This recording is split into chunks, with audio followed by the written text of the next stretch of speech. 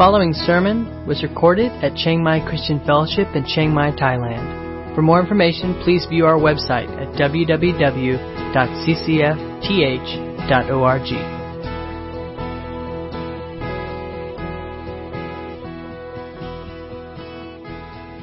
And this morning, as we look at Exodus chapter 23, it's really another reminder of our need for rest and this idea that there is a finish line. There's a finish line. And for most of us who watch high schoolers graduate, we're like, oh, how I wish my finish line was that close, right? Because I already graduated from college and from seminary, and now I'm just living life. And it's like, where's the finish line? You ever feel that way? I felt that way a lot recently. It's like, okay, I'm ready to be done. Can I just graduate from, like, life, right?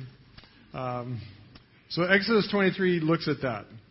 And I'm going to just cover this real briefly, not going to go into a lot of detail, but I want to take a minute and really connect what Moses writes here about Israel and kind of jump over what it meant for them and really just connect it with what it means for us as Christians and how Jesus really fulfills this. All right?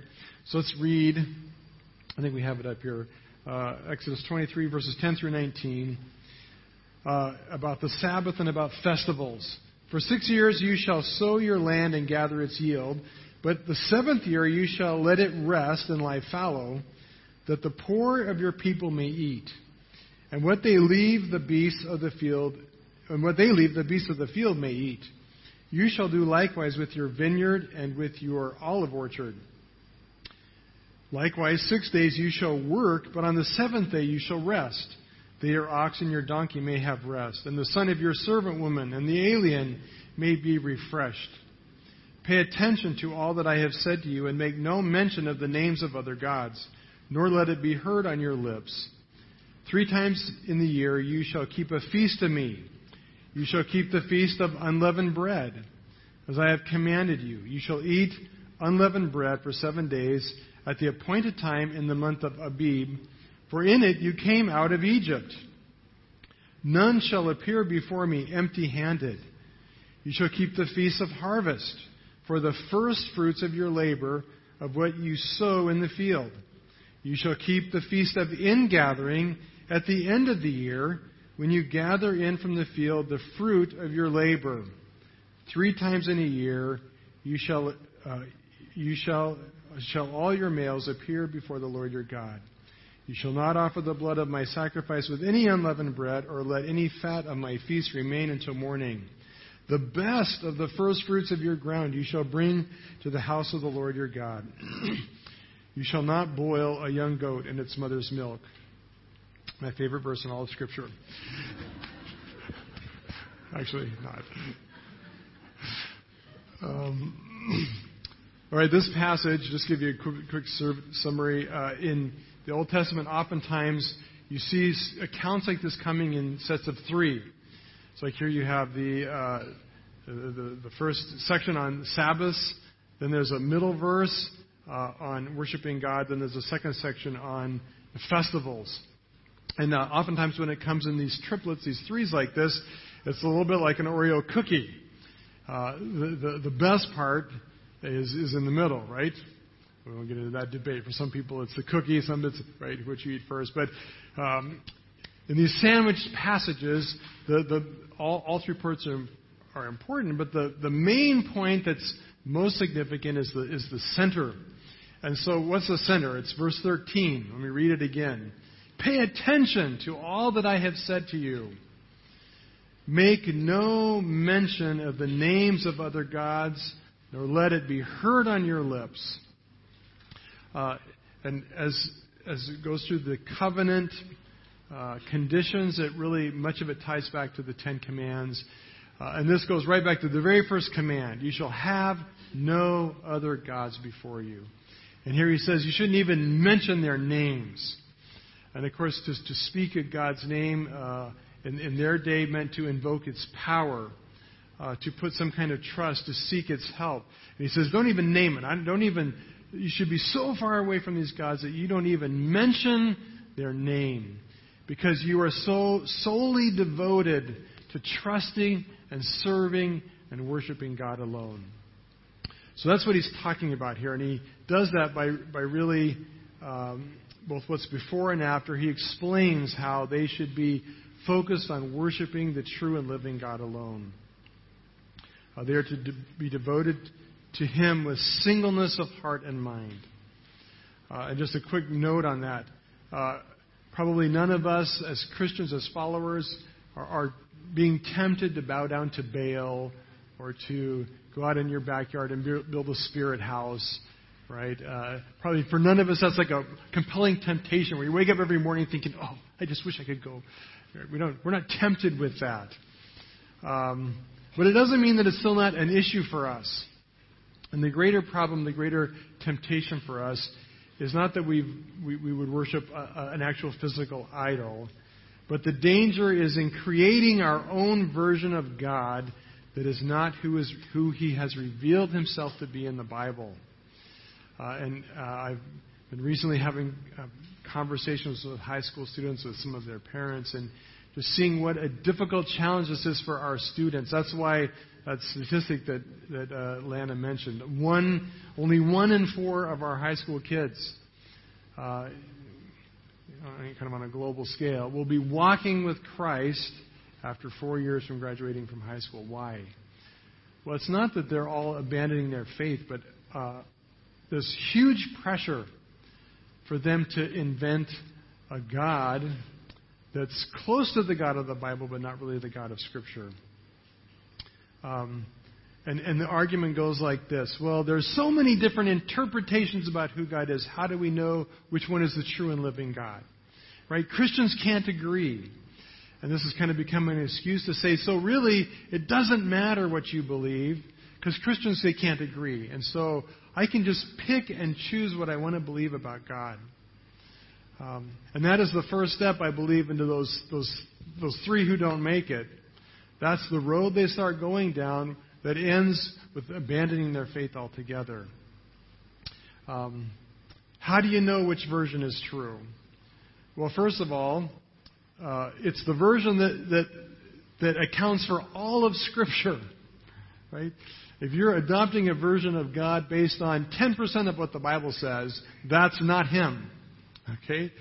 The God of the Bible is the God of Genesis to Revelation, and whatever He is unpacked in all of those books, right? So those versions of God that pick and choose select passages, it's not the real deal. Okay, and here's another tip. Okay, here's just another practical way to look at this. How do we know what version of God is true? Well, it is a little bit like dating, right? And here's the thing. If you have met the guy or the girl of your dreams, Mr. Perfect, right, who is everything you dreamed and hoped for, and you look at him and he just is the vision of perfection. You look at her, she's the vision of perfection, and you just see that there's nothing wrong with this person. Okay, if you found that person, here's the problem. It means a couple of 2 things. It means that you don't actually know who this person is. Okay, you don't really have a clue who you're dealing with. You're dealing with your imagination, not the real person. And the deal is that once you get to know this real person, I can guarantee they're not going to be as perfect as you thought. Right? Right? We all know how, if any of us have any experience, we know how this really works, right? Why is that? Well, because our vision of what we want them to be and who they really are not ever going to be the same. Right? Same thing's true with God. Okay, our vision, if we think we found a God that meets our perfect vision of what we want Him to be, and He fits our description, you don't know Him. Okay, He's not the real deal, because God, if He's who He really is the infinite, eternal, transcendent God of all creation, who is in many ways incomprehensible, is a God so big He can't be put into boxes and categories. Here's the deal. There's going to be a lot, when you get to know Him, there's going to be a lot of things about Him you do not like and that rattle your cage. Right? If who God is not unraveling your worldview, it's not the true and living God. Simple, plain and simple. He is not the true and living God. Right? Idols are great because we get to make them and control them, and they can be whatever we want, but it's not real. Right? And honestly, there's a lot about God I don't understand, and some of what I understand I really don't like. Right? But if it's any different than that, then knowing I'm a fallen, sinful human being who doesn't always see things very well, any God that I'm okay with 100%, probably a good sign He's not the real deal. Right? Okay, that's actually kind of a side note. So what I want to talk about, though, are the two things that involve worshiping this true and living God. Okay, the on either side of our Oreo cookie. First thing he talks about the importance of rest or Sabbath.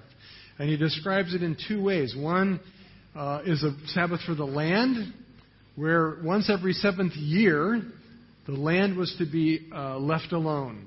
They weren't to cultivate it, they weren't to plant, they weren't to harvest. If it was orchards or vineyards, they weren't to prune, cultivate, tend to it anyway, and not harvest the crop. By the way, just a side note, this probably was not done nationally all at the same time. Okay, probably the idea was you would rotate your fields, you would rotate your crops, because it would just be a national problem for everybody in the whole country to stop producing food all at the same time. Right? So it was probably some kind of crop rotation. It was a more practical explanation. Point is, the land needed rest. Okay, and then of course there's the traditional Sabbath once every 7 days. The workers are to have rest, meaning the laborers, you yourself, your animals, they're supposed to have rest once every 7 days. So what's the point of us? What's the core value here? Well, the core value is simply this. And I should have everybody repeat after me. I am not Superman. Okay, everybody say that. I am not Superman. Okay? We have incredible limits. And if we don't believe that, God has great ways of showing us how limited we really are, right? You and I cannot do everything. Our bodies cannot, we are not the Energizer Rabbit. Okay, some of you are old enough will know the great commercial about the Energizer Rabbit. Keeps going and going and going. That's not you or me. I keep going and going and going, and then I crash and burn, and I'm in the hospital for a week, right? That's how it works for us. We have limits. We do not have unlimited time, energy, resources, power, strength, or wisdom. And what Sabbath rest is about, first of all, he says this in the Ten Commandments, not here, but Sabbath is first and foremost about dedicating special time to worship God. But here he adds a new element to it, and he says, in addition, you need it because you need to be refreshed and restored. At the end, he says, so that your maidservant and your alien, all these people might be refreshed. The word that's actually used there is the word to breathe. Okay, that you would have a chance to breathe. And in modern English, we would use the phrase to catch your breath. Right? We all need that. We need time to refresh and restore and renew ourselves. Praise God. High school comes to a day of graduation. Amen, seniors? Right? And you get a chance to refresh. You don't have to read a textbook. You don't have to write a history paper. Right? Mr. Floss not going to grade your English paper because you're done. You get a chance to refresh, renew, restore. And that's the focus here. It's not that they were not to do anything, but they were to stop working so that they could do things that would be refreshing and restoring. Do you know the things that you need to do in your life to restore your soul? Right? 1 in 7 days, and I think this is a value that goes far beyond the law of the Old Testament. We need to build into our life times of refreshing and restoring and renewal. And I wish I had time to talk about all the great ways to do that. But explore that. If it means reading books that feed your soul and your imagination, or taking walks in a peaceful place, or creating through painting or writing or music. If it means sleep, it's my favorite. I love that one. Sleep. Great. God says, "Be still and know that I am God." I can't tell you how many missionaries I have talked to and counseled with, and I've seen their life is on a path of absolute self-destruction because they are not taking Sabbath rest. And I remember just in this past year, having one of these conversations with a missionary. I told him, if you keep this pace, you are not going to last, and you'll be done. And he said, but I can't stop because people need me. I said, yeah, great. They may need you, but you're not going to be any help to them when you leave this place because you burned out.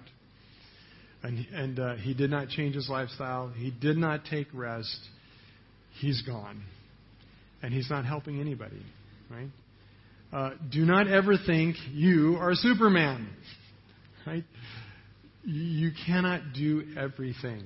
And God's not asking you to. You need to take rest. So the principle here, another principle, so you need rest, but there's a bigger principle in operation here. And the Sabbath also pointed to the principle that there is a finish line. Okay, just like our high schoolers graduating, there's a finish line. For our college students, someday there will be a finish line.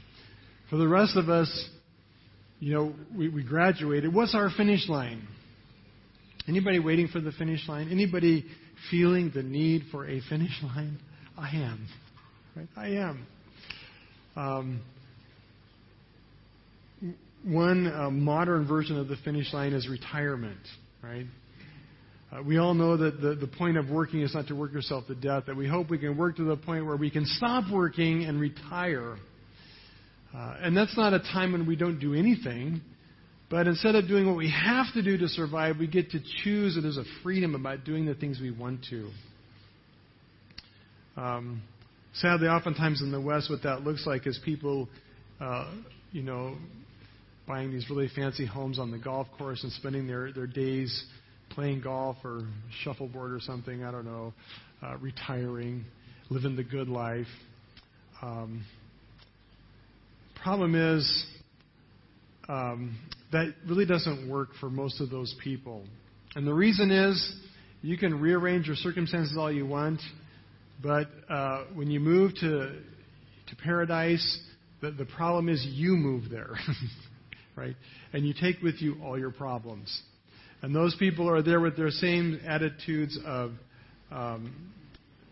bitterness and unforgiveness and turmoil and agony, and they are not at a place of rest.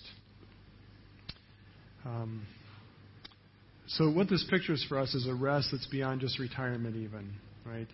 It's a rest that comes when our heart and soul is made in every way right. So what is our rest? Right? What is the finish line this points to? Anybody? Heaven? Close. Jesus, actually, first.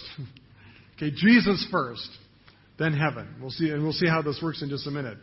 Matthew 11:28 says this, Jesus speaking, "Come to me, all who labor and are heavy laden, and I will give you rest."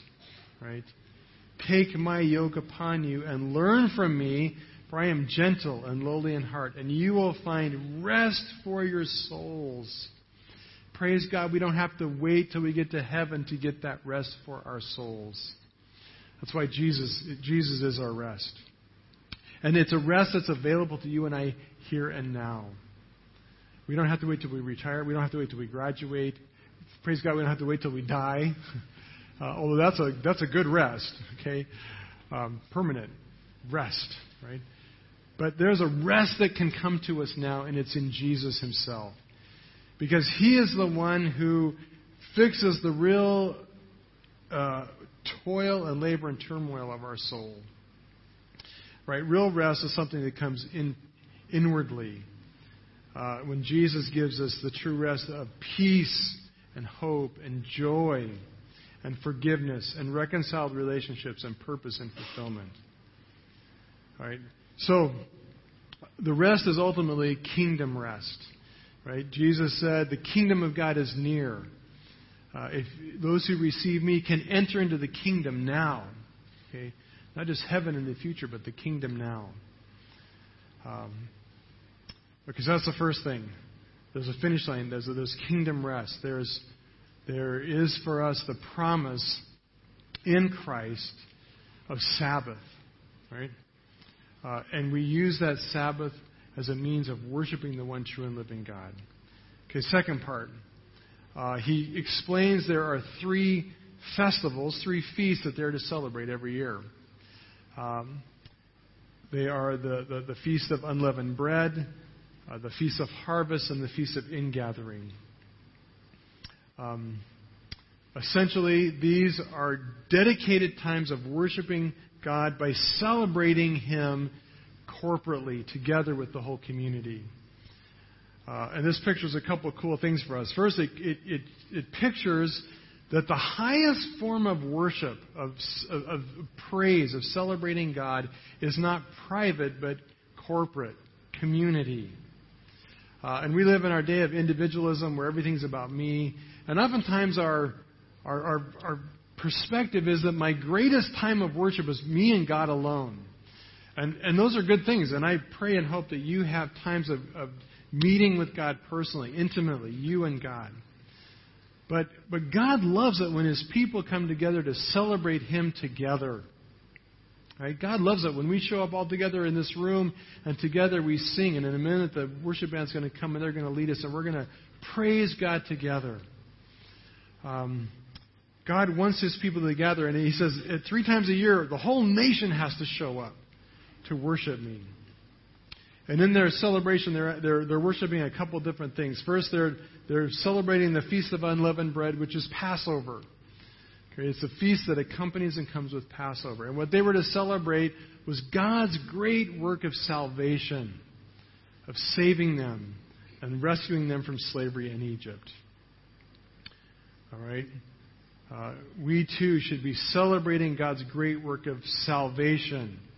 And week after week we come every Sunday and we celebrate Jesus who saved us, who has given us a new kind of exodus, not from Egypt, but from slavery to sin and death. The second 2 festivals are harvest festivals. Now, if you come from most countries where, not like Thailand where things grow all year long, but most of us come from countries where there's limited growing seasons. And we kind of picture harvest as being a once-a-year thing. So it's confusing for us when we look at this and they have like a harvest festival in June and a harvest festival in September or October. How can that be? Well, the first harvest was called the Feast of Harvest, and it's really technically the Feast of First Fruits. Right? It's also called, later came to be known as, anybody know? Pentecost. Right? When's Pentecost Sunday? Anybody know? June 4th, that's right. Good job. You guys are on top of this. Next Sunday is Pentecost Sunday, 50 days after Passover. Right? And it is a harvest festival. And what happens, they would plant some grains in the fall. The winter snows, water those crops, and as soon as March, April starts to get warm, they pop up. And by June, they're ready to harvest. And the very first thing they do when they harvest their first crop is they celebrate God's abundant blessing and provision. So they all gather together. They bring the best of their first harvest and they present it as a sacrifice to God. It's the festival of first fruits. Then there was another one at the end of the harvest, all the way out in October, November, kind of more like we think of Thanksgiving. After all the harvest is done, all the crops have been brought in, everything's stored up, and it's a time of celebrating God's incredible abundant provision. So very much like we have Thanksgiving, praising God for His goodness and His provision. But what's fascinating about these 3 festivals is they really do have a corresponding New Testament picture that they point to. Of course, the first one I talked about, Passover, points to what?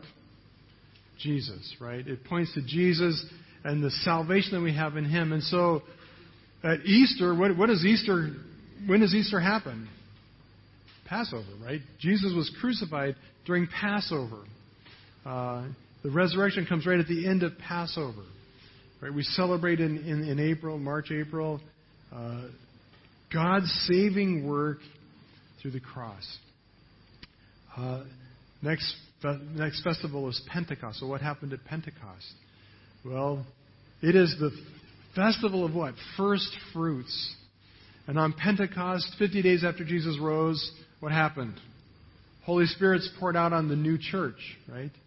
And so Jesus said, "Come to me, I will give you rest." The kingdom is near. For those who will receive me can enter into the kingdom. And at Pentecost, God pours out His Holy Spirit as what? The first fruits of kingdom life. It's a great picture that as members of the church, we enter into the kingdom, and in many respects, we live with the benefits of kingdom life here and now. Right? We've entered into, to some extent, we have entered into the rest. Now, many of you are feeling like, I'm not feeling real rested here, okay? Well, we have. We enjoy some of the initial blessings of kingdom life. Peace with God. Our salvation. We've overcome sin. Right? We've been set free from the bondage of sin over our life. We have the power of the Holy Spirit in us to live out His life with power and truth. There's many respects in which we are living in God's kingdom rest today. But of course, we all recognize that this is good. I'm still tired. Right? I'm still anticipating the finish line. Anybody there? It's like, I'm glad I'm conquering sin on some days when I'm not getting bowled over by it. I'm thankful that some days I'm experiencing God's grace and forgiveness, but honestly, some days I'm not, and I'm very discouraged. I'm thankful that I know the Holy Spirit is living with me and He's changing my life, but I feel on some days like I'm not making any progress. Right? It's because it's the first fruit, not the last. Right? God has begun a kingdom work in us. We have begun to walk in rest. But there's still one more festival. The festival of ingathering. What corresponds to that? What's happened in our life that resembles the Feast of Ingathering? Well, nothing yet. Because the Feast of Ingathering points forward to what? To Jesus' return to fulfill and realize the complete kingdom.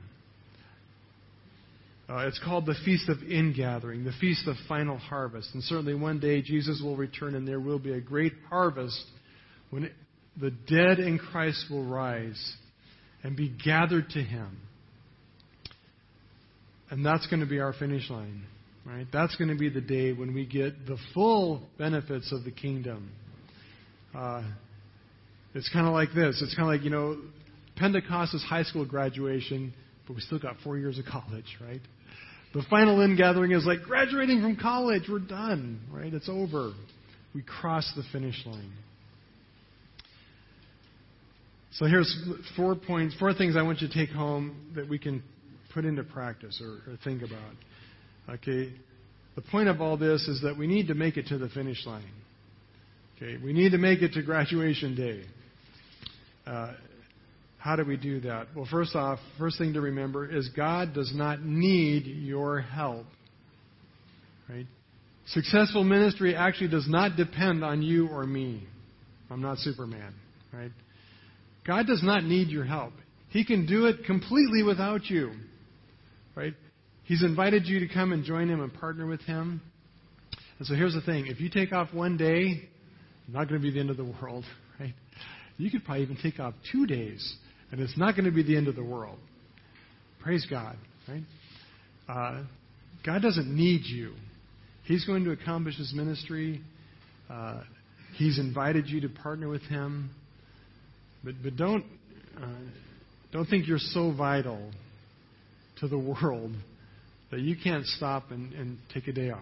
Right? You can do that. Secondly, God doesn't need you, but you need God. You need His restoring, refreshing work in your life every day, actually. And Sabbath is a great reminder of that. When I take a day off, it's a great way to remember I need Him restoring and refreshing and renewing my life. Third thing, live in the kingdom now that's available to you. Right? Jesus said, come to me, you who are weary and heavy laden, and I will give you rest for your souls now. It's not the final perfect rest, right? But God's offering for you a lot of life in His kingdom. And oftentimes we're missing out on it because we're not taking hold of what He's made available for us today. And when you start getting discouraged and worn out and weary, remember there is a great finish line. Strive for that finish line when we will enter God's full and perfect rest. His ultimate Sabbath that Jesus is preparing for us. You've been listening to a sermon recorded at Chiang Mai Christian Fellowship in Chiang Mai, Thailand. For more information, please view our website at www.ccfth.org.